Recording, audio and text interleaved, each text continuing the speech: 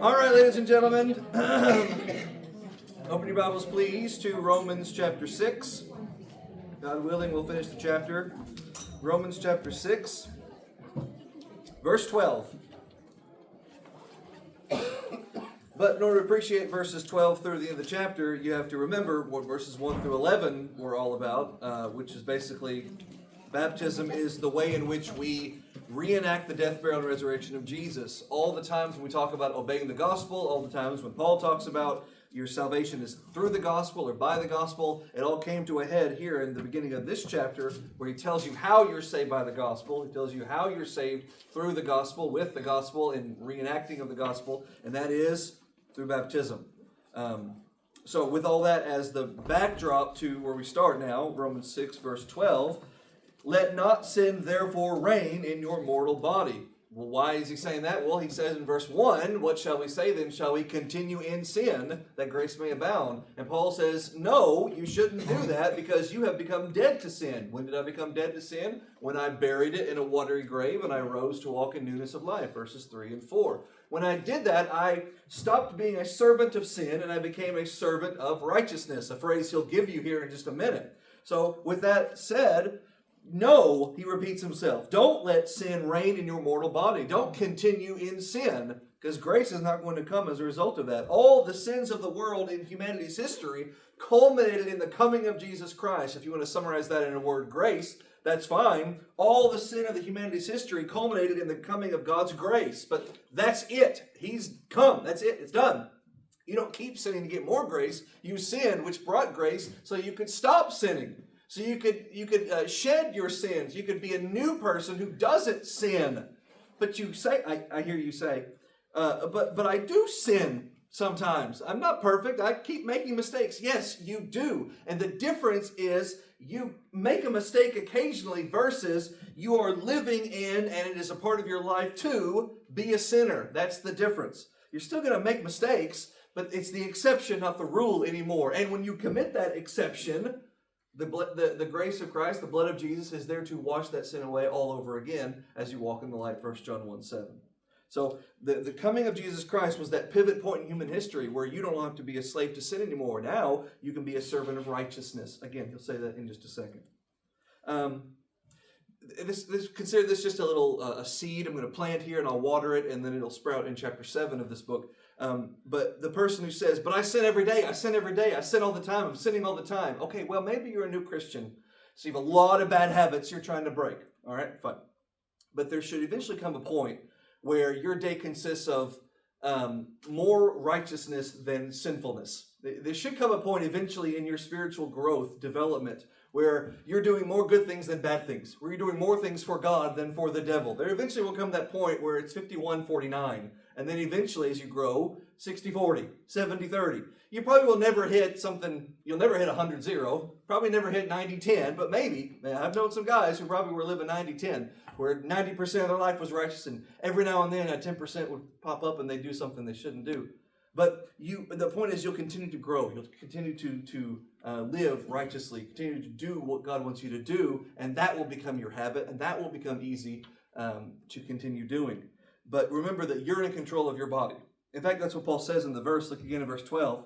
He says, let not sin therefore reign. You do not have permission to allow sin to reign in your body. You are given a command by God to tell sin not to reign in your body, which means you have control over the process. Sin doesn't just happen to you where you say, I didn't mean for that to happen. Well, you may not have meant for it to get that bad. You may not have wanted it to go that far, but there was a moment in time when you were tempted and you said, okay. And that was the point when you sinned. And then you went down a rabbit hole and now it's worse than you ever imagined, but that's what sin does. It chews you up and spits you out, but you still chose that original time to do the thing you shouldn't do. So Paul is telling you, don't let sin reign in your body. You don't obey it in the lust thereof. You're being tempted, say no. You have the power to say no. Verse 13. By the way, you've always had the power to say no. Even like look in all of human history, even before Christ came, people had the power to say no. People could have said no, and people often did say no to sin and temptation to sin. But every now and then when they sinned, before Christ came, they were stained, and there was no washing away the stain. But now the stain can be washed away. That's the difference. Verse 13, to continue that thought. Neither yield you your, my Bible says members, yours might say body parts, your things that you do, the things you do with, as instruments of unrighteousness. Don't use them to do evil unto sin. But rather yield yourselves as unto God, as those that are alive from the dead. Consider yourself a person who is alive from the dead, and your members as instruments of righteousness unto God. You may, I don't mean may by permission, but by possibility, you may use your feet to walk to sinful places. You may use your hands to do sinful things. You may use your eyes to behold sinful sights. You may use your mouth to speak sinful words. You may use your members as instruments of unrighteousness. Those are your members, your things that you do your things with. But now you have the option to do something else. Now you have the power through Christ and his gospel to use yourself as a servant unto God. You have the means to put your old life to death and to be an instrument of righteousness. What is it that Jesus talks about when he says how you love God? Jesus doesn't say you love God with just your heart. He doesn't say you love God with just your body. He doesn't say you love God with just your mind. He says you love God with all your heart, soul, mind, and strength. And they must all in tandem, in unison, I should say, all be working toward what God wants you to do. Well, the inverse of that is true too. When you sin, you don't just sin with your body. When you sin, you don't just sin with your mind. When you sin with the whole of you. Yes, there are thoughtful sins, thinking sins that you never act upon, but you're still thinking them. But it is like there's not a differentiation in the mind of God where he's going to send your mind to hell and not your body if you don't wash away your sin. It's all of you or none of you will serve God or serve the devil. So don't yield yourself. Don't submit yourself as a servant of unrighteousness, but rather as a servant of righteousness. Verse 14. For sin shall not have dominion over you. That is not him saying it's not going to happen. Now it can't happen. He's telling you not to let it happen, that you should live as though sin is not going to let this be a part of who you are. It's not going to have dominion over you. Why? Because you're not under law, but under grace. You are not a person who has to rely on checking boxes where you say, well, God told me to do this today and that today, and not to do this today, not to do that today. And I had a good day today because I did 12 things and I didn't do 20 things that I was supposed to not do and things I was supposed to do. I checked all my boxes, and so I tallied them up, and it equals to righteousness. No, it will never equal to righteousness because you'll have that one thing you shouldn't have done that you did, or one thing you did that you shouldn't have done. You'll always have some mark against you, and there is no one day. God's not looking at it day by day. Over the course of your life, there will be a time when you didn't check the box when you were supposed to, or you checked it when you weren't supposed to, and now that's on your record. And without grace, if all you have is just law, what do you have? Just a bunch of commandments. Some of them you kept, and sometimes some of them you did not keep. And all that does is just dig the ditch deeper. Let me give you an illustration. All right, so try to follow this just as an illustration. This is not exactly how it went down, but just as an illustration. You're walking along the path, doing what God told you to do. That's the path of righteousness. You're doing what God tells you to do, right? You're living in a time with just laws. No grace, no Christ, just laws. So God tells you to do certain things, you do those things. He prohibits you, you follow the prohibitions. You're doing right, you're following along. But then you slip up, as we all do. You slip up, and now you're down here. You have sin. Sin is your stepping down. Sin is you're going down into the ditch. Now you're in the ditch. But you immediately recognize you made a mistake. You immediately know, I shouldn't have done that. I have instant regret, shame, remorse. So I want to start doing right again. So you start doing right again. You start doing the things God tells you. You're not going down anymore. You're going forward. Going forward. We're going right. But I'm down here now. I was up here. Now I'm down here. I'm doing right, but I'm in the ditch. And I'm going to slip up again. And when I slip up again, that's another sin. But I'm going to repent. I'm going to say I'm sorry. I'm going to keep doing right. I'm going to be following the path. I'm going to be doing right. But do you see how I'm 2 levels deeper than I was? That's the state of humanity before Christ came. That's the sorry state of the world. Is we were trying, and not even all of us, but let's just say that at the best of times, we were trying to do right, but we'd make mistakes, and we'd keep getting lower and lower. God would give us a law to do, things to obey, and we'd mostly do them, but every now and then we wouldn't, and that's transgression, that's sin, that's breaking the law. And now we're trying again, and we mess up again. And there is no law that God can give. There is no commandment that you can keep that will undo your taking these 2 steps down deeper into the pit of sin. There's no law that puts you back to where you were. What you need to put you back to where you were is for God to treat you as if you did not do these things. And that's justification. And you get that through the blood of Jesus Christ, through a sacrifice to pay the penalty for these things. That's what Jesus' blood does. Jesus' blood goes on your account, and it marks you down as someone for whom the price of this punishment that's deserved has been paid. Therefore, if the punishment's been paid, there's no need to hold it against you anymore. Now you're back up here again. You didn't put yourself back up here. You didn't obey a commandment to put yourself back up here. You had to do something. You had to believe and obey the gospel. You had to be baptized. That's the beginning of this chapter. But your doing that did not take away your sins. Jesus took away your sins. When did he take away your sins? Was when you obeyed. We'll get there in verse 17. But when you obeyed and Jesus took away your sins, he put you back on the path to be where you were, which is right again in the sight of God. And I almost said perfectly. And then I stopped myself, but maybe I shouldn't have, because Jesus does put you perfectly back on the path of God. He puts you right back to where you were, perfectly right. But what will happen after that? You will sin again, but now you've got the blood of Christ. Now you've got the penalty for that sin paid, so now you have the way to get back instantly and immediately. Back on the path of righteousness, back in the right in the sight of God. That's what Jesus did for you. That's what's offered for you. That's what law cannot do. You're not under this. You're under grace, which gives you instant restoration. Instant restoration power. Sounds like a laundry commercial, but that's the idea. All right? Verse 15, right? Yeah, 15. So what then? Shall we sin? Do we now have license to sin because we're not under law but under grace? Look, if you tell me it's as simple as just saying, oh, sorry, God, and I get right back, that means I can just sin as much as I want? First of all, that's an oversimplification. You don't just say, oh, sorry, God, like they're magic words. There are no magic words. You must sincerely repent and wish you hadn't done that and vow to do better. Everything goes into repentance. But no, this instant access back to righteousness when you sin is not a license to sin. And there should never be any conclusion that would lead you to say, therefore, let's all sin. There's nothing Paul has said to lead you to that conclusion. It's possible that the Judaizers, the false teachers of the day that were constantly at Paul's throat, were arguing that Paul was teaching that. Because Paul is like, well, no, you don't need the law of Moses anymore. You don't need circumcision and covenant keeping and all this sort of stuff anymore. Now we have Jesus Christ. We have a new law and a new covenant. All the old is done away with. And they were maybe trying to spin that to attack Paul and say, well, Paul's saying you can just do whatever you want. You can sin as much as you want because you don't have the law anymore. Now you've got grace. So it could be that Paul is putting their words out on paper and saying this is what they're saying. But is that true? What does he say at the end of verse 15? God forbid. No, of course not. Perish the thought. Get it out of your mind. That is not how it works. You cannot keep sinning just because there's no law of Moses anymore. By the way, there is still a law. We'll get that in chapter 8, verse 1 and 2. There is still a law in which you're under. It's just a different kind of law. It's a spiritual law, not a fleshly law, physical law. Verse 16. As you read verse 16, I want you to remember this is written to Christians.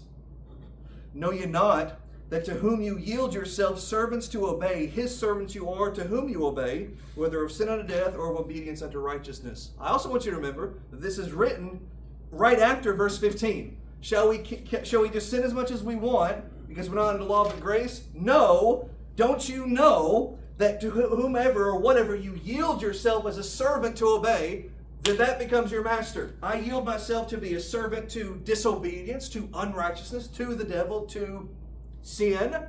Well, then I will be the slave to sin, and it will be my master. And what will that lead me but to death? Or I can yield myself to righteousness, to serving God, to doing what Jesus wants me to do and living how God wants me to live. And what will that lead me unto but righteousness? Being right in the sight of God and all the blessings that are attained thereby. So remember, this is written to God's people. He's not saying here is the recipe for how to become a Christian. It's as simple as just following Jesus and being a good person and being a righteous man. And by that, people mean just doing right things, being a nice neighbor and so forth.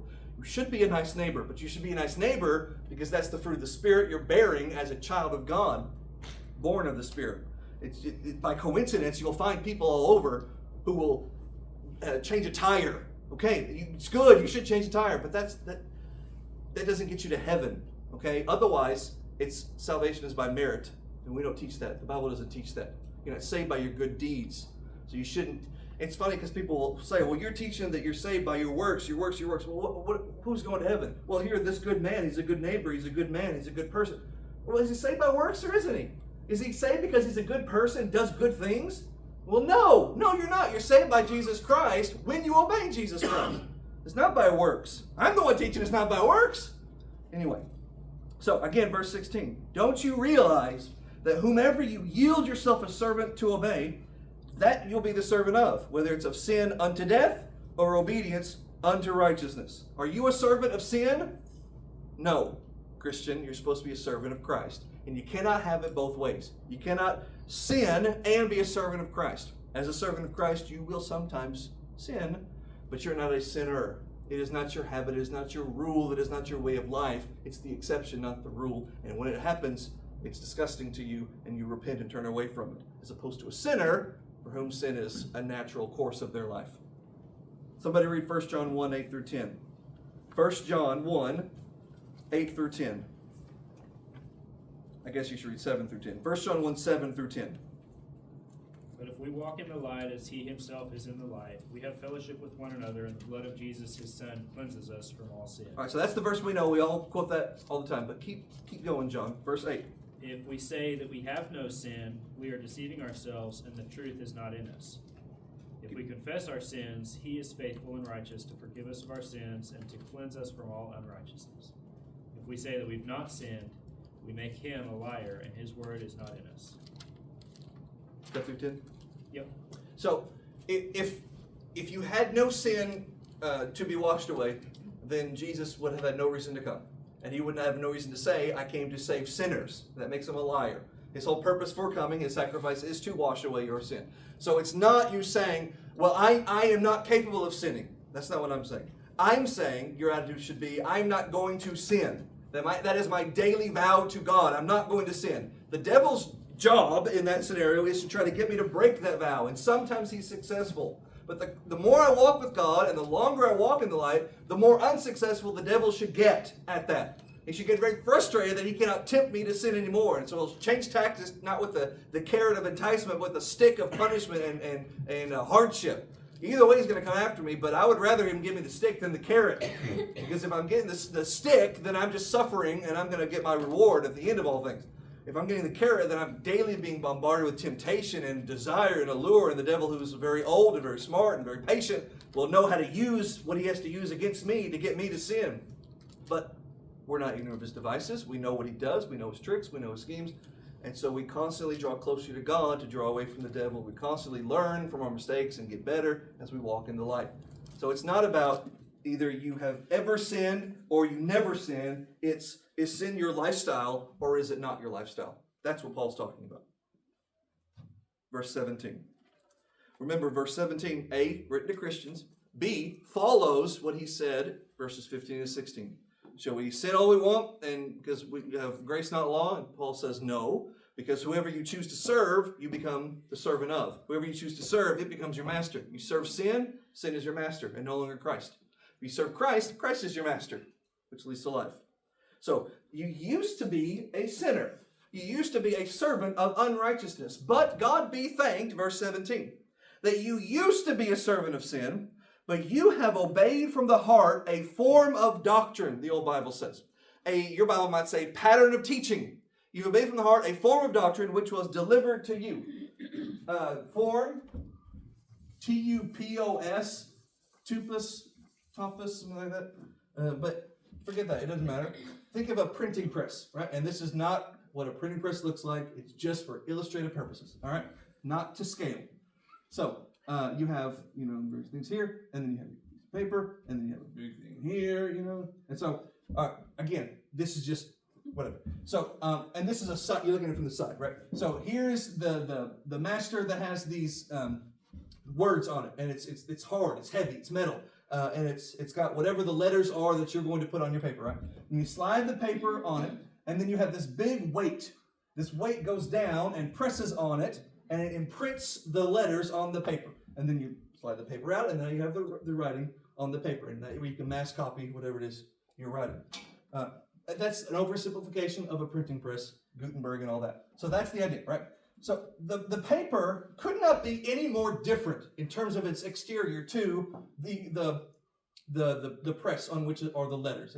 This is heavy and it's made of metal and it's embossed. The paper is super thin. It's made of paper. The letters are flat on the surface. You can't really see them, from a side. So they cannot be more different. And yet, if you were to look at it from the top and you were to see what's being pressed, this shows the words, and the paper, once it's pressed, shows the same words. It's the same thing, even though it's clearly a different thing. You obeyed the gospel of Jesus Christ. You obeyed it from the heart. You obeyed a pattern. You obeyed a type. You had something imprinted on you. Well, I followed through an imprinting. I molded myself to a master copy of something. I'm not the master copy. I was copied by the master. Well, what does that mean? It means look at what Jesus did and look at what I did. What Jesus did was he went to a cross and he shed his blood and he died. And then he was buried for 3 days and then he rose again. An actual, literal death, burial, and resurrection. I have never done that. No one has shed my blood. No one has put me in a hole in the ground, and no one watched me come up out of the hole 3 days later as though I had never died. That has never happened to me. But I was baptized. I did go into a watery grave of a type, of a parable type. And I did allow myself to be submerged in that grave, so to speak, and then rise from that grave. You can look at them from the side and say they cannot be more different. This is a person who physically died and you just went in water for a second. This person was buried in the ground for 3 days, generally speaking. And you were under the water until you bubbled for 3 seconds and then you went up again. These could not be more different, but if you look at them from God's perspective, which is always a top-down view. You look at them from God's perspective, this is a death, burial, and resurrection. This is a death, burial, and resurrection. It's, in that sense, the same thing. You cannot be a sinner anymore because you have shed sinfulness. You are not a person who sins anymore because a sinner is somebody who serves sin. You don't serve sin anymore. You're a Christian. You serve Christ. When did that happen? When you obeyed. From all of you, not just your external, not just your body, but from the heart outward, you obeyed a pattern. You conformed to a pattern. You allowed a type to imprint upon you the death, burial, and resurrection of Jesus in your being baptized. You obeyed from the heart a form of doctrine that was delivered to you, a gospel which was preached to you. Hear the gospel, believe it, be baptized to be saved by it. That's the doctrine delivered to all who wish to become Christians. And yet, Jesus still tells you, take up your cross and follow me. He knew exactly what he was saying. He knew exactly what he meant. And all the times when he says phrases like that in his gospel account, in his ministry, take up your cross and follow me. For Jesus, that was a literal thing. For you, it is not a literal thing. You may, under circumstances, as a child of God, suffer and die for Jesus Christ. Peter literally took a cross and metaphorically followed the Lord up his own hill to be crucified. You may never die for Jesus, but if you are a follower of Jesus, you are always prepared to die for Jesus, to make literal what Jesus meant metaphorical. Take up your metaphorical cross as I take up my literal one. Take up your parable cross as I take up my actual cross. You have already taken up your cross when you obey the gospel. You dying on the cross of putting your sins to death. That's repentance, of shedding this attitude of me first and turning to Christ first. And then you buried those sins in a watery grave, and then you rose to walk in newness of life. You underwent the same process in a parable form. And that's what Paul tells you here. You obeyed from the heart a form of doctrine, a pattern of teaching, a way to reenact, a way to embody a type of something. You are the antitype of Jesus' crucifixion. And when you did that, verse 18, being then made free from sin. When was I made free from sin? Verse 17, when I obeyed. Context, verse 3 and 4, when I was baptized. When I was baptized, I was made free from sin. Thus I became a servant of righteousness. Why does he say that? Because he's trying to drive home the point that I'm not a servant of sin anymore. I'm a servant of righteousness. I don't obey Satan anymore. I obey Christ. I'm not a perfect student. Every now and then I'll listen to the wrong master and I'll do the wrong thing. But that's why I have grace, to get me out of the hole. So I'm made free from sin when I obey the gospel, and I become a servant of righteousness. Verse 19. I speak after the manner of men because of the infirmity of the flesh. For as you have yielded your members servants to uncleanness and to iniquity unto iniquity, come back to that, even so now yield your members as servants to righteousness unto holiness. My Bible says iniquity unto iniquity, servants of righteousness unto holiness, unto, ace in the Greek, into. Sin which leads to more sin, which leads to more sin, down the rabbit hole, down the stairs, down deeper in the ditch, whatever your metaphor is. Or, that's option A. Option B, righteousness unto holiness. Righteousness, doing what God wants you to do, that leads to being right in the sight of God, set apart by God from those who don't do what God wants you to do, and then constantly doing that, perpetually doing that, persistently doing that, consistently doing that, so that you become holier and holier and holier. Have you ever heard somebody pray, or have you ever heard somebody say, pray. I'll say pray. Have you heard somebody pray, God, help us to be better Christians? And we all familiar with that expression? There's nothing wrong with that expression. I know some people get really all in a tizzy when you hear somebody say that. I had a teacher in preaching school used to say, don't ever pray, make us better Christians, because there's nothing better than being a Christian. Well, okay, that's apples and oranges. He didn't say that. He said, make us better Christians. There is nothing better than being a Christian. For us, we don't have the option of being God. There's nothing better than being a Christian. But hopefully you will grow as a Christian more and more every day closer to the Lord. And is that not a better tomorrow than yesterday? If tomorrow I'm closer than I was yesterday, is that not better? Is that not favorable? Should I not strive for that? So yes, in that sense, I'm better than I was. There's nothing better than being what I am. But I want to get better than what I was. And that just sounds poetic enough to sound right to me. So that's what Paul's saying here. In fact, I think the beginning of verse 19, somebody read verse 19's opening phrase in your translation. For it's through one man's disobedience. No, that's chapter 5, chapter 6, 6:19. I looked down at the wrong 19. That's okay. I am speaking in human terms because of the weakness of your flesh. Oh, yours says flesh. Does everybody's Bible say flesh? Yes. It's just I'm using these metaphors because it's hard to get this point across otherwise. That's the gist of the beginning of verse 19. Mine says natural limitations. Yeah, it's hard to put these spiritual things in terms that we can grasp. All right? But then he having said that, he pretty much does a great job, a bang-up job at the end of verse 19. You yield yourself members as servants to uncleanness and sin, which leads to sin, which leads to sin. That's what you used to do. But now you have the option in Jesus Christ to yield your members servants to righteousness that leads to holiness, more holiness, holier tomorrow than you were yesterday, and tomorrow after that. Verse 20. For when you were servants of sin, mine says you were free from righteousness. You say free? When you were servants of sin, you and righteousness had nothing to do with each other. You were completely separate. When you were a servant of sin, you and righteousness were incompatible, because a sinner and a righteous person are two different things. And so you can either be a servant of righteousness and freed from sin, or you can be a servant of sin and freed from righteousness, is the point Paul's making. But you don't get to say, I serve God. What's that t-shirt? I love Jesus, but I sin a little. Okay, ha ha ha! But that's not how your attitude should be.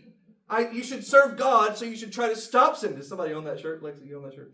No. Okay. You made a face. I thought, oh no. Your attitude should be, I serve Jesus.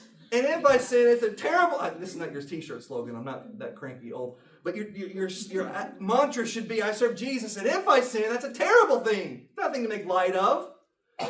So you cannot serve... What did Jesus say? You can't serve God and... Yeah, he says mammon, which is money, but that's just... The love of that's the root of all kinds of other evil. You can't serve God and evil. You can't play it both ways. I love Jesus. I don't want to go to hell. I just don't want to do all the stuff I got to do to not go there. It's one or the other. You're either going to be a servant of righteousness and freed from sin, or a servant of sin and freed from righteousness. You can't have it both ways. 21. And what fruit did you have in those things of which you're now ashamed anyway? Because the whole point was, can I keep sinning? What's a way that I could work the loophole where I get to keep on sinning and still go to heaven someday? There isn't one. You're going to sin, but you have to undo that sin. You have to feel bad that you sin. You have to repent of that sin. There's no way you're going to get to heaven happy that you sinned ever. There's no way you're going to get to heaven just holding on to a sin with one outstanding sin still on your account. They must all be washed away, or it's not going to matter. Because if Jesus forgives it all, he forgives it all. And if you're not forgiven, you're not forgiven. If one isn't, they all aren't. If they all aren't, then none is. So why would you want your attitude to be, what's the least I can do for God to get away with still being a sinner? No, there is no profit in being a sinner, verse 21 says. What fruit, what value, what came out of those things of which you're now ashamed? The end of those things is, what does it say? Death. What comes out of a life of sin? Separation from God forevermore. But now, Christian, verse 22, you being made free from sin, you've become a servant to God, not to sin or the devil. You're a servant of God, and you have this fruit. The fruit of sin leads to death. Your fruit now is unto holiness, and the end of it is not death, but everlasting life. See the beautiful symmetry there? You have these two paths you must take, and you cannot walk both of them. There's no fence to straddle. You can't walk along both paths. You choose one side or the other side. One way leads to death, one way leads to life. And never the two shall meet. And by the way, being a Christian and you're walking that path, you're walking the path that leads to life, and there's a completely separate path that leads to death, and you're walking the path that leads to life. What happens when you sin? Do you completely get off this path? When a Christian does one sin, when a Christian slips up, when a child of God, a faithful child of God, not perfect, but a faithful child of God sins, one sin, does that mean he's off this path and he's over here? No! Because if we walk in the light as he is in the light, the blood of Jesus cleanses us from our sins. That tells me that cleansing of sin is found in this path. And if cleansing of sin is found in this path, that means me sinning is in this path. Then how does any child of God ever go to hell? When he stops being someone who sins sometimes and becomes someone who serves sin. Then you voluntarily leave this path to go back to this path. As we learned from Peter in 2 Peter, that's like a fate worse than what you had before. Because now you knew what you had and now you've lost it. Now you're like a dog going back to his vomit. Now you're like a pig who's been cleaned going back to the mud. God is not holding you over the fire by a thread, waiting to snip it the moment you make one mistake. You say one wordy dirt and he cuts the cord. That's not how it works. How it works is you'll say something you shouldn't say, think something you shouldn't think, do something you shouldn't do, and then because you're in this light and you want to stay in this light, you will say, I shouldn't have said that, shouldn't have thought that, shouldn't have done that. God, please forgive me. Or someone else, if it's pertinent, you please forgive me. And then once you do that, the blood of Jesus cleanses you of that sin. 1 John 1:7 is talking to Christians. It's not a recipe for how to become a Christian. It's a recipe for how to get to heaven as a Christian. You walk as a child of God in the light. And when you sin, walking in the light, you still have fellowship with God. Because the blood of Jesus, his son, cleanses you from the sin you just committed. Not the ones he's already washed you from. Why would he be perpetually washing me from the sins he already washed me of? Those sins are washed and gone.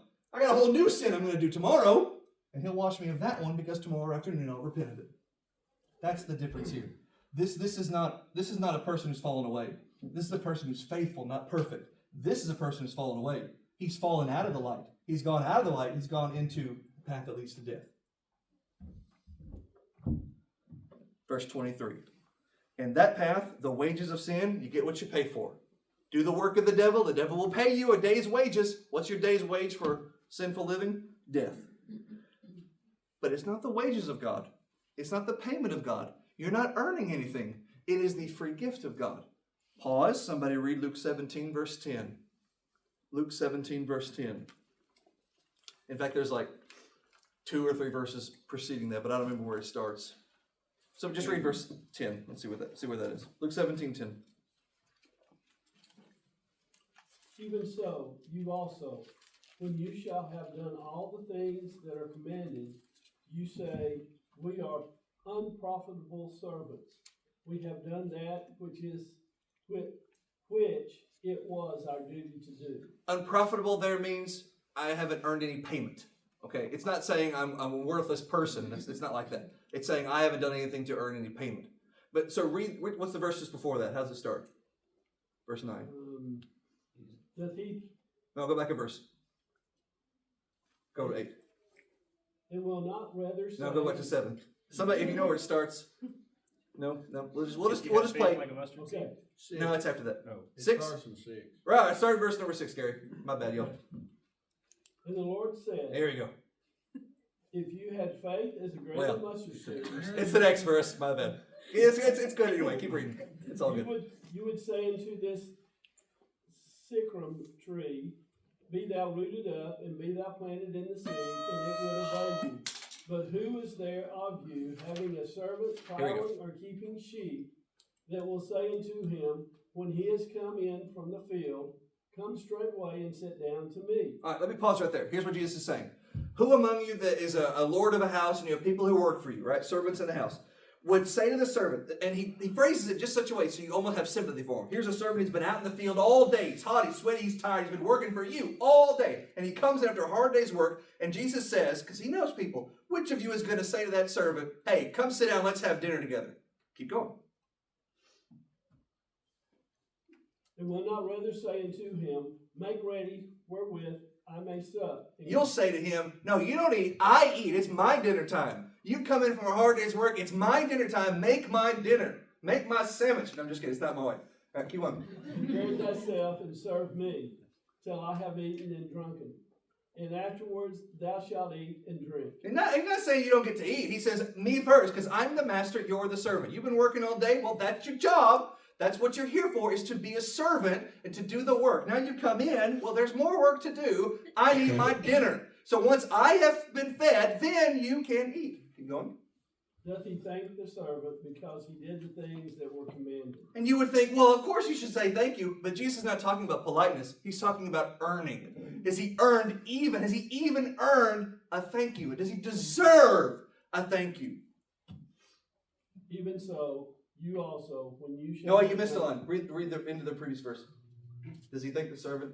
Because he did the things that were commanded. Oh, is that where your Bible stops? Your verse stops? It should be. This should be in the old Bible. It says, I trow not, which is a Shakespearean way of saying, I don't think so. So keep going.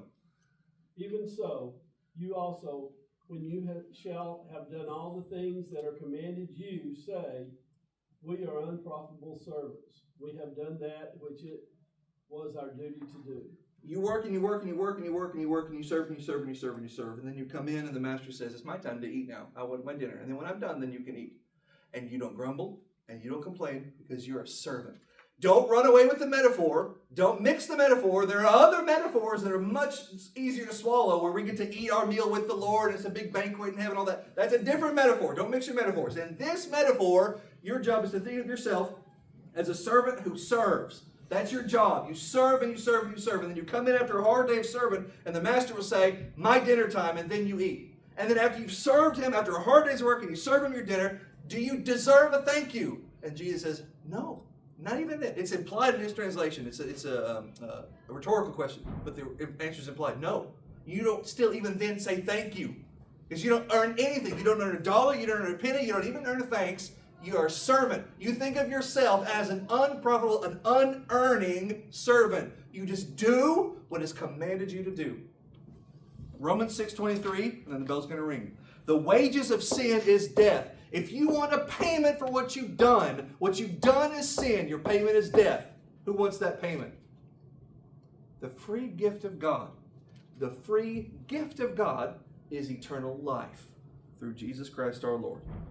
So you don't earn anything. You want to talk about earning something, you earn hell. You don't have to go to hell because Jesus paid the price so you could go to heaven instead. End of Romans chapter 6. We'll pick up next week with Romans chapter 7.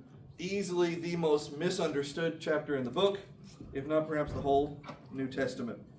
You got to appreciate the context of Romans 7, not just in the book, but in the way Paul writes it. And you have to appreciate when Paul wrote it, because Paul was a man who was fortunate to live, maybe fortunate is not the right word, but Paul was able to live on both sides of the cross. He grew up and he lived in a time when there was no crucifixion to wash away sins, and he grew up after the time when you could repent and be baptized. So he has that unique perspective, and he's going to play with that perspective in Romans 7. So that's it. I'm 30 seconds early, I guess, but I'm not going to start a chapter that soon to the end. Thank you all for your patience and study. Romans chapter 7, God willing, next week.